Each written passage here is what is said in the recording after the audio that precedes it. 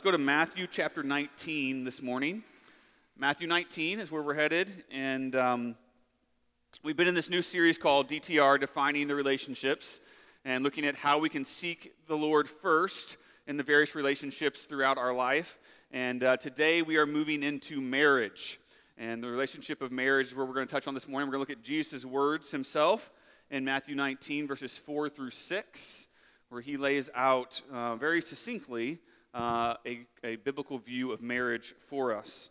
And so I pray this will be helpful to you as we dive in this morning.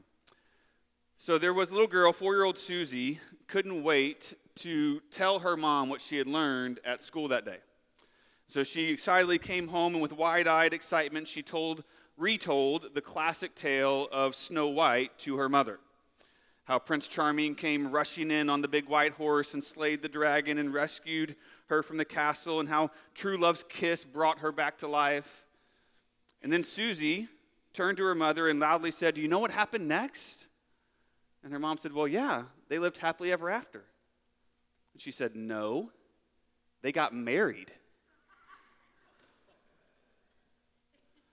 Unfortunately, that might be a familiar feeling to too many in marriage today, but that's not what God has for us. That's not God's desire for us in marriage. It's not just to endure. It's not to be a suffering. It's not to be a hardship. He has a better design for marriage for us if we'll lean into that. And that's what we want to look at this morning. That when I follow God's design, marriage is good for me and glorifying to Him.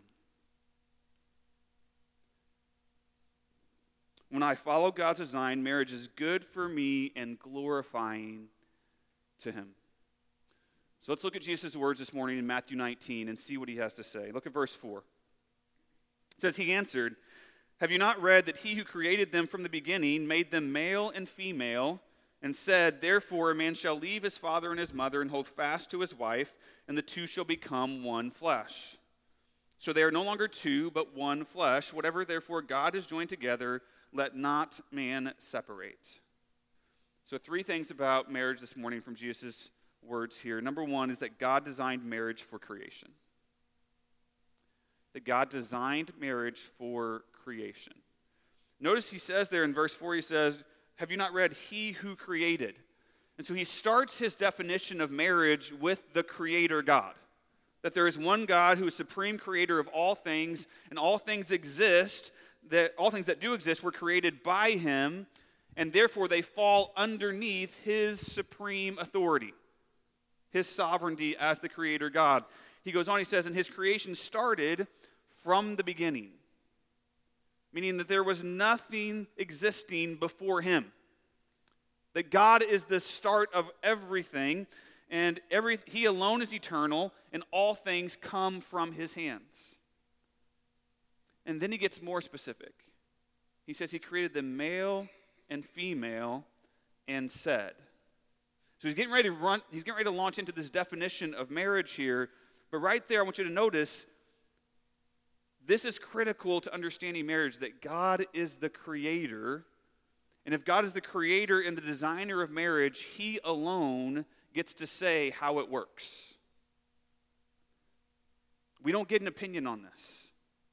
Our culture doesn't get an opinion on this. The government doesn't get an opinion on this. Nobody else. God is the designer and creator, and so therefore He gets to tell us how it works. So with that in mind, I want to go now back to Genesis chapter 1 to look at the start of this design of marriage that we see in Scripture. So Genesis chapter 1, this will be on the screen for you, verse 26. Says, "Then God said, Let us make man in our image, after our likeness, and let them have dominion over the fish of the sea, and over the birds of the heavens, and over the livestock, and over all of the earth, and over every creeping thing that creeps on the earth." So God created man in His own image.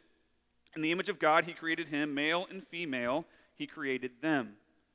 And God blessed them.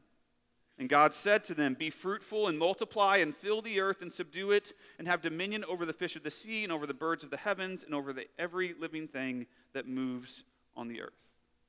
So here we see in the very beginning God's creation of man and woman. But notice that very first line. This is so interesting. It says, "Let us make man in our image after our likeness. 3 times in one verse, God refers to himself in the plural. And this is not an accident, right? God wasn't having an off day. It wasn't like he was gassed from 6 days of creating, right? Like he's doing this on purpose. He's revealing to us in the very beginning of Scripture here that God exists as what we call the Trinitarian God. The Trinity is the theological term for this. That God eternally exists in 3 persons. One God, eternally existing in 3 persons. God the Father, God the Son, God the Holy Spirit. Each one of those 3 persons is equally God in every way. And yet, they are each distinct and they are different in their role within the Godhead. You have God the Father, who is the creator. He is the one who reigns over all of eternity and judges righteously. You have the Son, who submits to God the Father and comes to earth to manifest God's presence on earth and to save God's people through the cross. You have the Holy Spirit, who submits to God the Son and indwells believers, teaching us and leading us in the ways of Christ. All 3 equally God, but 3 different and distinct roles in how they function together as the Godhead. And here it says that we were made in the image of that Trinitarian God. So what does that mean for us as humans? What's it mean to be made in the image of God? Well, there's 5 things I'll lay out for you this morning. This is not exhaustive, but I think they're important for our topic today. Number 1 is that we are relational beings.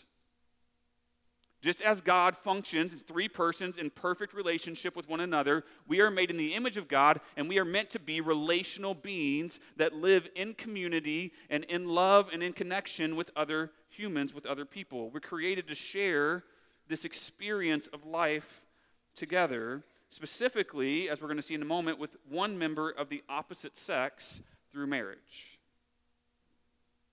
So we are relational beings by nature, God made in the image of God. Also in the image of God, we have distinct roles. Just as the 3 members of the Trinity each have a distinct role, and they have deference to one another in the way that they function together, God has designed men and women to have distinct roles in society, and more specifically in marriage, to facilitate good order and good partnership together, just like the Trinity. So we're relational beings. We have distinct roles. That's the second thing. The third thing that we're made in the image of God is that we are ruling in God's stead. The next line there says, let them have dominion over all the earth. Right? God has designated us as humans as his stewards on the earth to rule and to order all of creation for our flourishing and for his glory. And also notice there, it says, let them have dominion. Men and women together in partnership. Right? This is all of us partnering together to rule and to steward what God has created.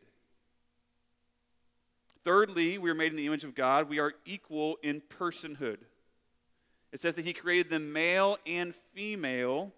He created them. Both sexes are made in the image of God. Meaning they both have equal value and equal personhood before the Lord as his image bearers. And they can both equally possess certain character traits of God that are unique to humanity as his image bearers. We all share the attributes of love and goodness and kindness and holiness and wisdom and this ability to create things. All of these are characteristics of God that he has given to us uniquely as humans, both male and female, in the image of God. And then lastly, we are made in the image of God, meaning that we are blessed to extend God's rule on the earth. At the end of this whole section here, he says, God blessed them and said, be fruitful and multiply and fill the earth and subdue it. And so men and women are to marry and then procreate in order to extend his rule through godly families, through generational faith being passed on. And through doing so, God uses the family unit to bring order and structure and establish a foundation for the rest of creation to build upon. Because it's in that structure, it's in that unit that they are supposed to order and rule over everything else. And so we see through this image bearing that God created and he designed marriage to be the tool that he uses to serve his creation through us, his image bearers. Male and female. So that's the creation of man and woman, and he kind of lays out here the start of it. But then we really get to Genesis chapter 2, is where we really see the official marriage, if you will, of Adam and Eve together, the first marriage that God does. But in chapter 2, verse 18, he says this. Then the Lord God said, "It's not good that man should be alone. I will make a helper fit for him." So God creates everything. He looks down. He sees Adam by himself. He's like, that's not good. Like look at this guy. He obviously needs some help. Right? Like, can you imagine if Adam would have done the Garden of Eden by himself? It would have smelled like barbecue and feet every day. That's all it would have been, right? We wouldn't have had written language for 10 years, more than grunts, but we would have had a perfectly manicured multi-sport field in the middle of the garden. And every morning he would have woke up and been like, I don't know what to do today because there's nobody to give me a list. And so I don't even know what is next. God said, obviously he needs some help. And so I'm going to make a helper, and this term is so key, a helper fit for him. There's all this other creation around him. There's all these animals. Can't we just grab one of these animals? Isn't that good enough? I could just partner up with one. No, that's not going to work. What he really needs is he needs another dude, right? He needs a bro he can hang out with and do stuff with. And no, that's not what he needs. What about a co-laborer, right? To carry some of the workload, and so he doesn't have to do it all by himself, and they can get more done together. Nope, not enough. How about a child that he can raise up and train so when he's gone, the next one can take over and we can... Nope. God says the first thing, God's first solution to the problem was he needs a wife. He needs a perfect partner fit to help him fulfill God's mission in every way. God designed marriage for the sake of his creation and for its flourishing through the partnership of a man and a woman. And so when I follow God's design, marriage lays a firm foundation for his creation. When we collectively as humanity follow God's design, the family, the marriage, becomes the foundation by which everything else grows and flourishes in the way that God intended. So God designed marriage for creation. That's number one. Number two, looking back at Matthew 19 again in verse 5, look at what Jesus says next. He says, "Therefore a man shall leave his father and his mother and hold fast to his wife, and the two shall become one flesh. And so they are no longer two, but one flesh." He says it twice. Point number two, God designed marriage for companionship. For companionship. He says right there, a man shall leave his father and mother and hold fast to his wife. So marriage is to establish a completely new primary relationship in our lives. Up until that point, your parents or your family have been your primary people. No longer. Marriage says that now there's a new primary person in my life. There's a new relationship that takes over everything else. A relationship that is like no other, because it offers us the deepest possible companionship on this earth. He says it like this. He says, they are no longer two, but one flesh. They are no longer independent of one another, but they are now interdependent relying on one another in every way. They're no longer isolated, but now they are now interconnected in every facet and in every area of their lives. They're no longer individuals, but they are now inseparable as one solitary unit, one flesh, he says, functioning together as a whole. And that term, one flesh, is used throughout the Bible to describe this unique union in marriage. And in its original context, it first and foremost is symbolizing the sexual union between a husband and a wife, right? That is supposed to be unique to marriage. There's something physically that happens in sex that bonds two people together. It bonds two souls together. That's really what the Hebrew says. It's the bringing of two souls together as one. And in that, there's just this deepest, most mysterious way that God brings us together as one flesh. One flesh physically means that you are fully vulnerable to your partner, completely entrusting yourself and your body to them and to their care. It means that you're, in marriage at least, your body no longer belongs to just you. It belongs to them as well, and their body belongs to you, and you're one physically. It's so much deeper and so much more meaningful and so much more impactful than our culture ever gives it credit for. God says you're to be one flesh. That starts physically, but it's not just physically. It's also one flesh emotionally. That you're called to invest yourself emotionally in this other person above all others. All past relationships, all future relationships are underneath and below this primary relationship with your spouse. Making one another your primary connection. The primary person you depend on emotionally is that spouse. That's one flesh. Also, one flesh means financially. There's no longer my money and your money. There's our money because I no longer am concerned about just my needs or my wants. I'm now concerned about our needs and our wants, and we're in this together. One flesh means that there is no area of our lives that is not combined. There's nothing that is off limits to my spouse. One flesh in every area. Lastly, one flesh means spiritually. Because in marriage, we are bonded together by the Spirit of God. We studied that this summer when we studied Malachi, right?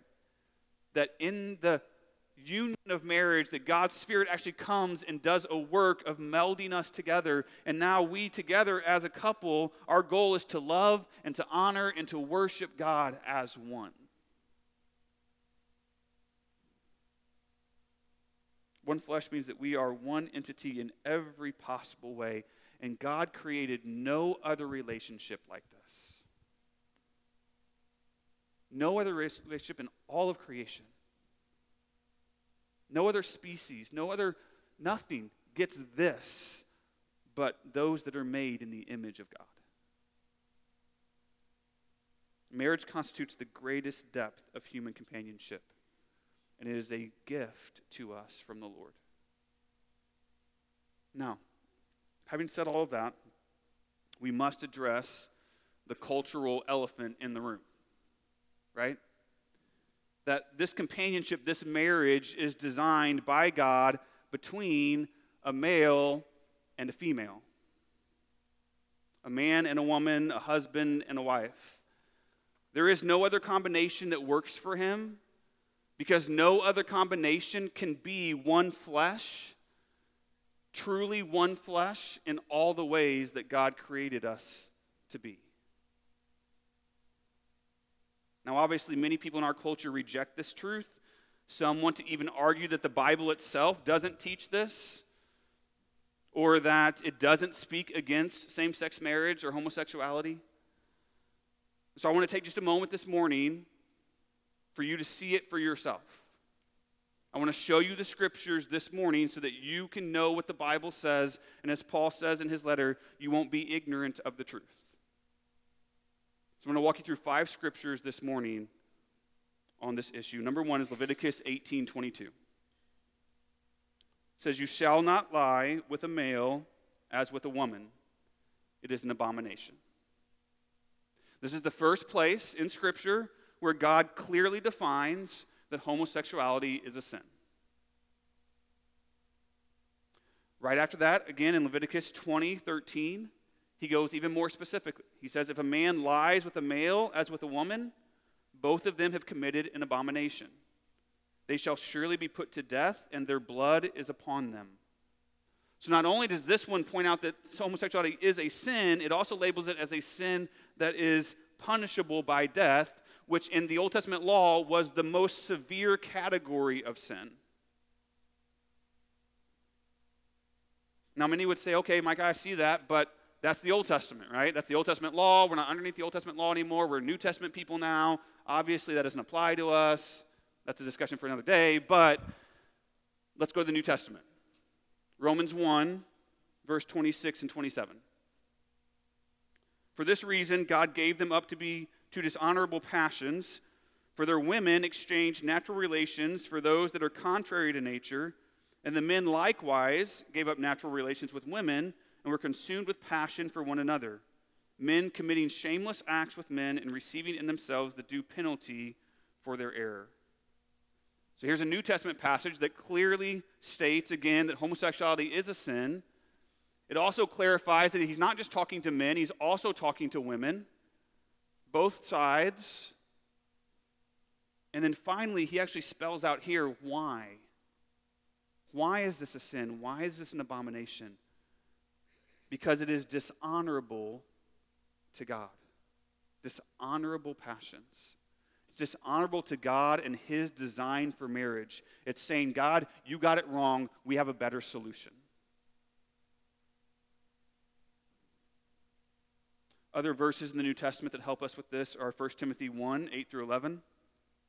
It says, "Now we know that the law is good if one uses it lawfully, understanding this, that the law is not laid down for the just, but for the lawless and disobedient, for the ungodly and sinners, for the unholy and profane, for those who strike their fathers and mothers, for murderers, the sexually immoral, men who practice homosexuality, enslavers, liars, perjurers, and whatever else is contrary to sound doctrine, in accordance with the gospel of the glory of the blessed God, with which I have been entrusted."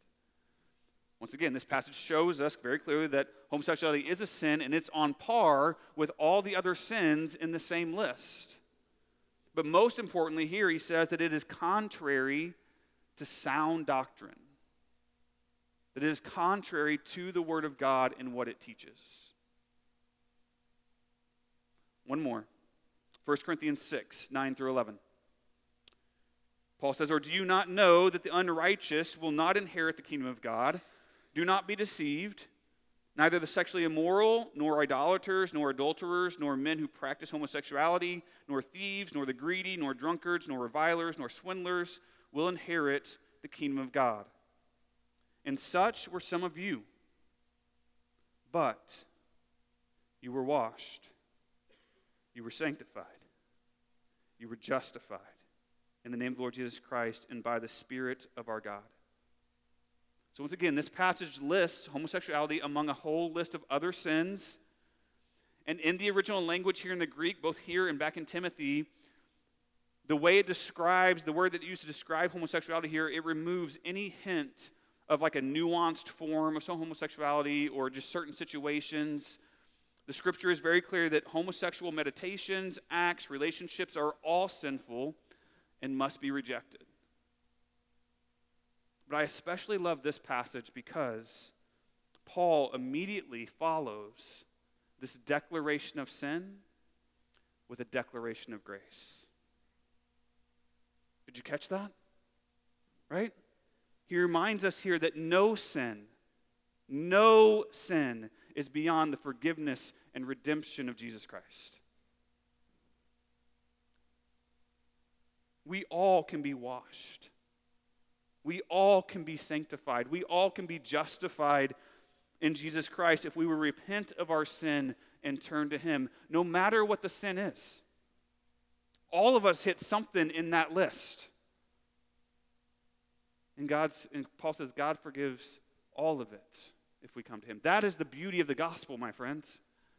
That every one of us, because of our sin, whatever it is headed for hell and rebellion, and we deserve that death. And yet God in his love and his grace for us sent Jesus to come to earth and to die for our sins on the cross. To take the death that we deserved, and then he went into the grave, and 3 days later he rose back to life, proving that he was God, and saying, if you will just come to me, if you'll just lay down your sin and come to me, I will forgive you, I will save you, I will set you free from whatever it is.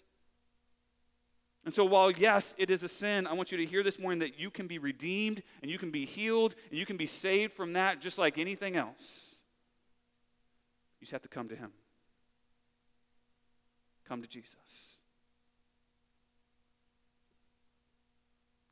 And so in this, we see God has a very specific design for marriage.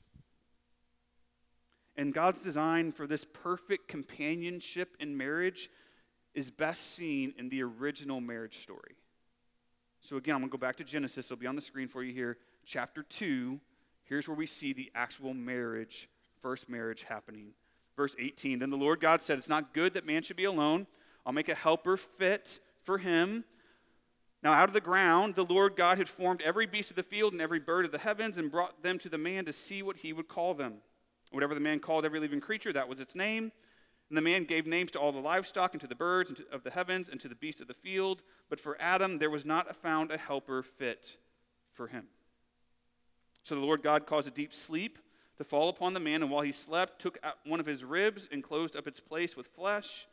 And the rib that the Lord God had taken from the man, he made into a woman and brought her to the man. Then the man said, this at last is bone of my bones and flesh of my flesh. She shall be called woman because she was taken out of man. Therefore, a man shall leave his father and mother and hold fast to his wife, and they shall become one flesh. Does that sound familiar? That's what Jesus was quoting earlier, right? And the man and his wife were both naked and were not ashamed. So 3 things here that we see about this companion that God created that was fit for the man. Number 1, it was a companion that was fit for him. God created men and women to be a fit for one another in marriage, to complement one another, to fill in each other's gaps, right? Not just a fit physically, but a fit in every way. No other creature was fit to do this role for Adam. The companion had to be custom made by God to be the perfect fit. Secondly, it was a companion that was taken from him. Literally. God made the woman out of the rib of the man. God made man out of the dust of the earth. And that's so interesting because most of creation, God just spoke it into existence. But not for humans. For us, he personally came and he made and he crafted the man and the woman as if it was with his own hands, giving special attention and care and concern that they would fit together in this perfect union. And then lastly, it was a companion that was fully known by him.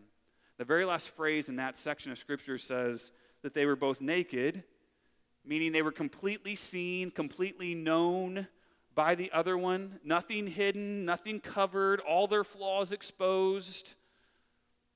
They were both naked and they were not ashamed. Yes, that meant physically, but it also represented so much more than that. That in the perfect union before the Lord, they were both fully known and fully loved. That's God's design for marriage. When it's at its best, when it's functioning in the way that God designed, we are fully known and fully loved by one another. That is companionship at its deepest level. One of the things I love for breakfast sometimes is a grapefruit. I don't know if anybody else is on the grapefruit kick or not. But you take one of these and you slice it in half, right? Put a little sugar on top, scoop it out. So good. But when I cut this grapefruit apart, none of y'all are agreeing with me here. Okay, whatever. I don't care if you like it. I like it. When I cut this grapefruit apart, though, if I put these two pieces together, look, if I do it just right, they perfectly fit again. They're a perfect fit for one another, right? In every way, they complete the whole. But even though they're a perfect fit, if I take them apart and if I look inside, they're actually different. They're similar, but they're a different design, slightly different composition, slightly different makeup, the way it looks. They're not the same. The two halves are not the same. But they are a fit for one another. That's the way God designed man and woman.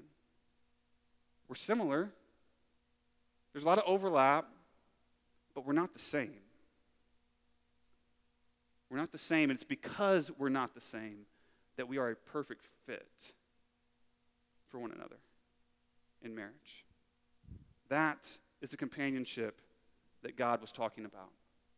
That's what he's designed marriage to be for us in relation to him and to his creation. He's given us different roles. He's given us different makeups. He's given us different giftings. But he's made us a perfect fit for his glory and for his goal of extending his kingdom on the earth. When I follow God's design, I can experience true one flesh companionship. I can experience that perfect fit that I don't get anywhere else. One flesh. So God designed marriage for creation and for companionship, and then lastly, for covenant. Verse 6 at the very end says, "What therefore God has joined together, let not man separate." He designed it for covenant. When it says what God has joined together, that's another hint to us here that marriage, again, it's God's design, and therefore it's under his authority, and ultimately then it is his work. God is the one who marries two people together, right? It's not simply an act of two individuals choosing to come together. It's not two families coming together. It's not an act of the state. It's not even an act of Vegas, as much as they would like to claim it, right? No, God does this work. It's his. He's the one who joins us together as one flesh, and we are therefore accountable to him first and foremost for the covenant of our marriages. It's not just up to us. He's in this. And Jesus says, because God has joined you together, let not man separate. God means for marriage to last for a lifetime. It's a covenant between him and the couple that is not to be broken. And they are only to be separated by the Lord at death. Now, we discussed this summer when we talked about marriage in Malachi that the Bible does give two allowances for divorce, for the covenant to be broken. But again, they're not even expectations, they're not requirements, they're just allowances. One is adultery, because it violates the one flesh relationship physically. The other is abandonment by an unbelieving spouse, because it violates the one flesh relationship spiritually and emotionally. Otherwise, Jesus very clearly says, man should not break God's marriage covenant. And here's why. Let's not just say what it is, let's say why, so we know God's heart behind this. God's marriage covenant is of utmost importance because it is a picture and a testimony of God's covenant love for his church. This is a witness to us and to the rest of the world of this is how God loves. And we see that best in Ephesians 5. Verse 25 says, "Husbands, love your wives as Christ loved the church and gave himself up for her, that he might sanctify her, having cleansed her by the washing of water with the word, so that he might present the church to himself in splendor, without spot or wrinkle or any such thing, that she might be holy and without blemish. In the same way, husbands, love their wives as their own bodies. He who loves his wife loves himself. For no one ever hated his own flesh, but nourishes it and cherishes it, just as Christ does the church, because we are members of his body. Therefore a man shall leave his father and mother and hold fast to his wife, and the two shall become one flesh." There it is again. This mystery is profound, and I am saying that it refers to Christ and the church. Three pictures that we see here in relation to God's covenant love for us. One is a picture of sacrificial love. Right off the jump, he says Jesus gave up his life to show his love for us, to bring us back into relationship with him. He sacrificed himself for that love. Oftentimes here at Harvest, we define love like this: you before me. You before me. That's sacrificial love. That's putting someone else's interests ahead of our own, like we talked about last week. That's what Jesus did for us on the cross. Right? So because of our covenant love for our spouse, we should be imitating Christ's sacrificial love for them and them for us. It's a picture of Jesus' love. Also, it's a picture of sanctifying position. In this passage, when it says that Christ sanctified his church, it's not talking about progressive sanctification, right? Like the Holy Spirit makes us holy more day after day when we walk with him over time. That definitely happens, but that's not what it's talking about right here. The way that Christ sanctified his church was positional sanctification, meaning that we are declared perfectly holy before God the moment that we put our faith in Jesus Christ. Right? He sees us as righteous under the blood that we sang about earlier, that Christ saves us and he redeems us and he positionally sanctifies us before the Lord. That's what it's talking about. And so this section is referring solely to Jesus, because I'd hate to break it to you guys, husbands, you cannot do that for your wife. We cannot positionally sanctify our wives before the Lord. We do not have that power. But Paul is giving this as a specific example of Christ's sacrificial love. That he loved us enough to give his life so that we could be made holy. But here's the best part about this positional sanctification. This is why it's significant for the picture of marriage, is that once you are sanctified, holy before the Lord, it never changes. That is an eternal position. It lasts forever. No matter what we do, no matter what sin we commit, no matter what mistakes we make, no matter what we do, God redeems us and he loves us and he sanctifies us forever. And so for marriage, that gives us a picture, again, that the love that we are to have for our spouse is to be one that even when they mess up, even when they struggle with sin, even when they fall, even when it's against us, that we continue to love them because they are positionally one flesh with us. It doesn't stop. The marriage covenant continues. The third piece here, the picture, is of sustaining care. And I love this analogy that Paul gives. He says, we're to care for our spouse as we care for our own bodies. Like your physical body, right? He's like, think about how you treat your body, right? First, you nourish it, right? Like, I'm pretty sure most of us had something to eat this morning, right? If not, you're going to be having a big lunch. Like, we make sure the food keeps coming. We nourish it. We give it what it needs to grow and to live and to continue. We make sure that it's taken care of. We nourish it and we cherish it. We value it, right? We protect it. We do all kinds of things to make sure that our body is in good shape and is functioning right, and we cherish and protect it. So think about that picture for a moment.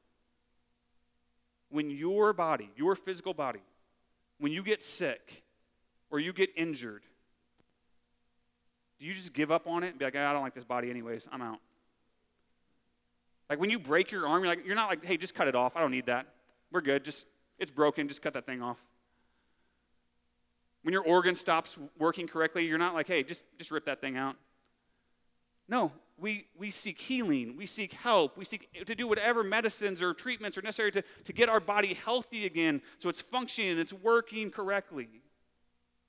Because we nourish it and we cherish it. That's the picture that Paul's painting here for our marriage. That when our spouse is sick with sin, when they are injured from the brokenness of this world and this life and their own decisions, our job is not to just cut them off and leave them on the side and keep going. Our job is to care for them and to nourish them and to love them and to help them heal. Because we're one flesh.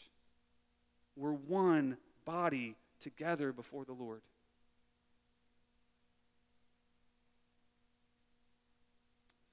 When I follow God's design, my life is a testimony of his covenant love. When we follow God's design for marriage, our lives, our marriages, our relationship becomes a testimony, a witness, a picture of God's perfect covenant love for us. Creation, companionship, covenant, all of that together, when I follow God's design for marriage, it is good for me and glorifying to him. Now, some of us here today, you hear that, and you can rejoice in that because you've seen that, you've experienced that, you've experienced the blessing of God's design in your marriage and in your life. But there are others in the room, I'm sure, who are struggling with what I just said. It's hard for you to believe that. It's hard because of your current marriage or your past marriage or your parents' marriage or whatever other pictures you've seen and what you've experienced makes it difficult for you to really believe that there is a way in which marriage is good and glorifying.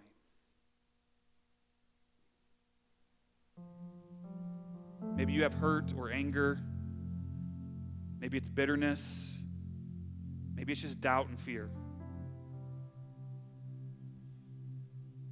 Can my marriage ever be what God's word says it's supposed to be?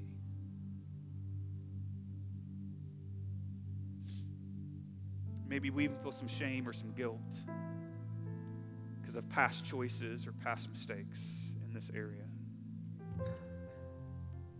Well, before we close today, what you need to know, what I want you to hear this morning, is that the same God, the same omnipotent creator God who designed it all and his power created everything that we see, is still the same powerful, miracle-working God. And he can do a miracle in your marriage. He can do a miracle in your heart and heal whatever brokenness is there from past relationships. He can make a way where there seems to be no way. He will always keep his promise to be with you and to carry you through every situation, through every broken relationship, through every struggle if you just seek him first.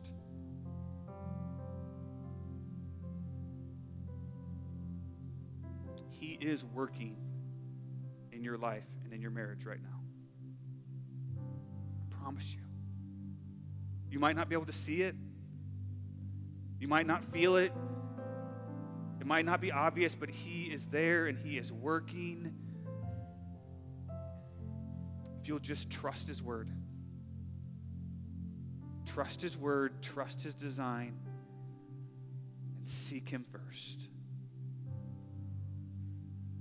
And he will do it. Stand with me, let's pray. Heavenly Father, Lord, thank you for the gift of marriage. Thank you, Lord, for the gift of marriage to fulfill your purposes in our lives, to fulfill your purposes in our world. God, we stand in awe of your masterful design and perfect plan for creation. Your perfect plan for marriage, your perfect plan for your church, God, you have all of it. There's no one like you. So, God, we submit to your word this morning. We submit to your will in this area, even when we don't understand it, even when we don't see it, even when we don't like it. God, we believe that your word is true. Lord, fill us with your power to keep your marriage covenant and to glorify your name through our relationships. God, we cannot do this on our own. We need you. We need you, God. Work in us, work through us. Lord, make a way in our marriages for the sake of your great name. For all this in Christ's name.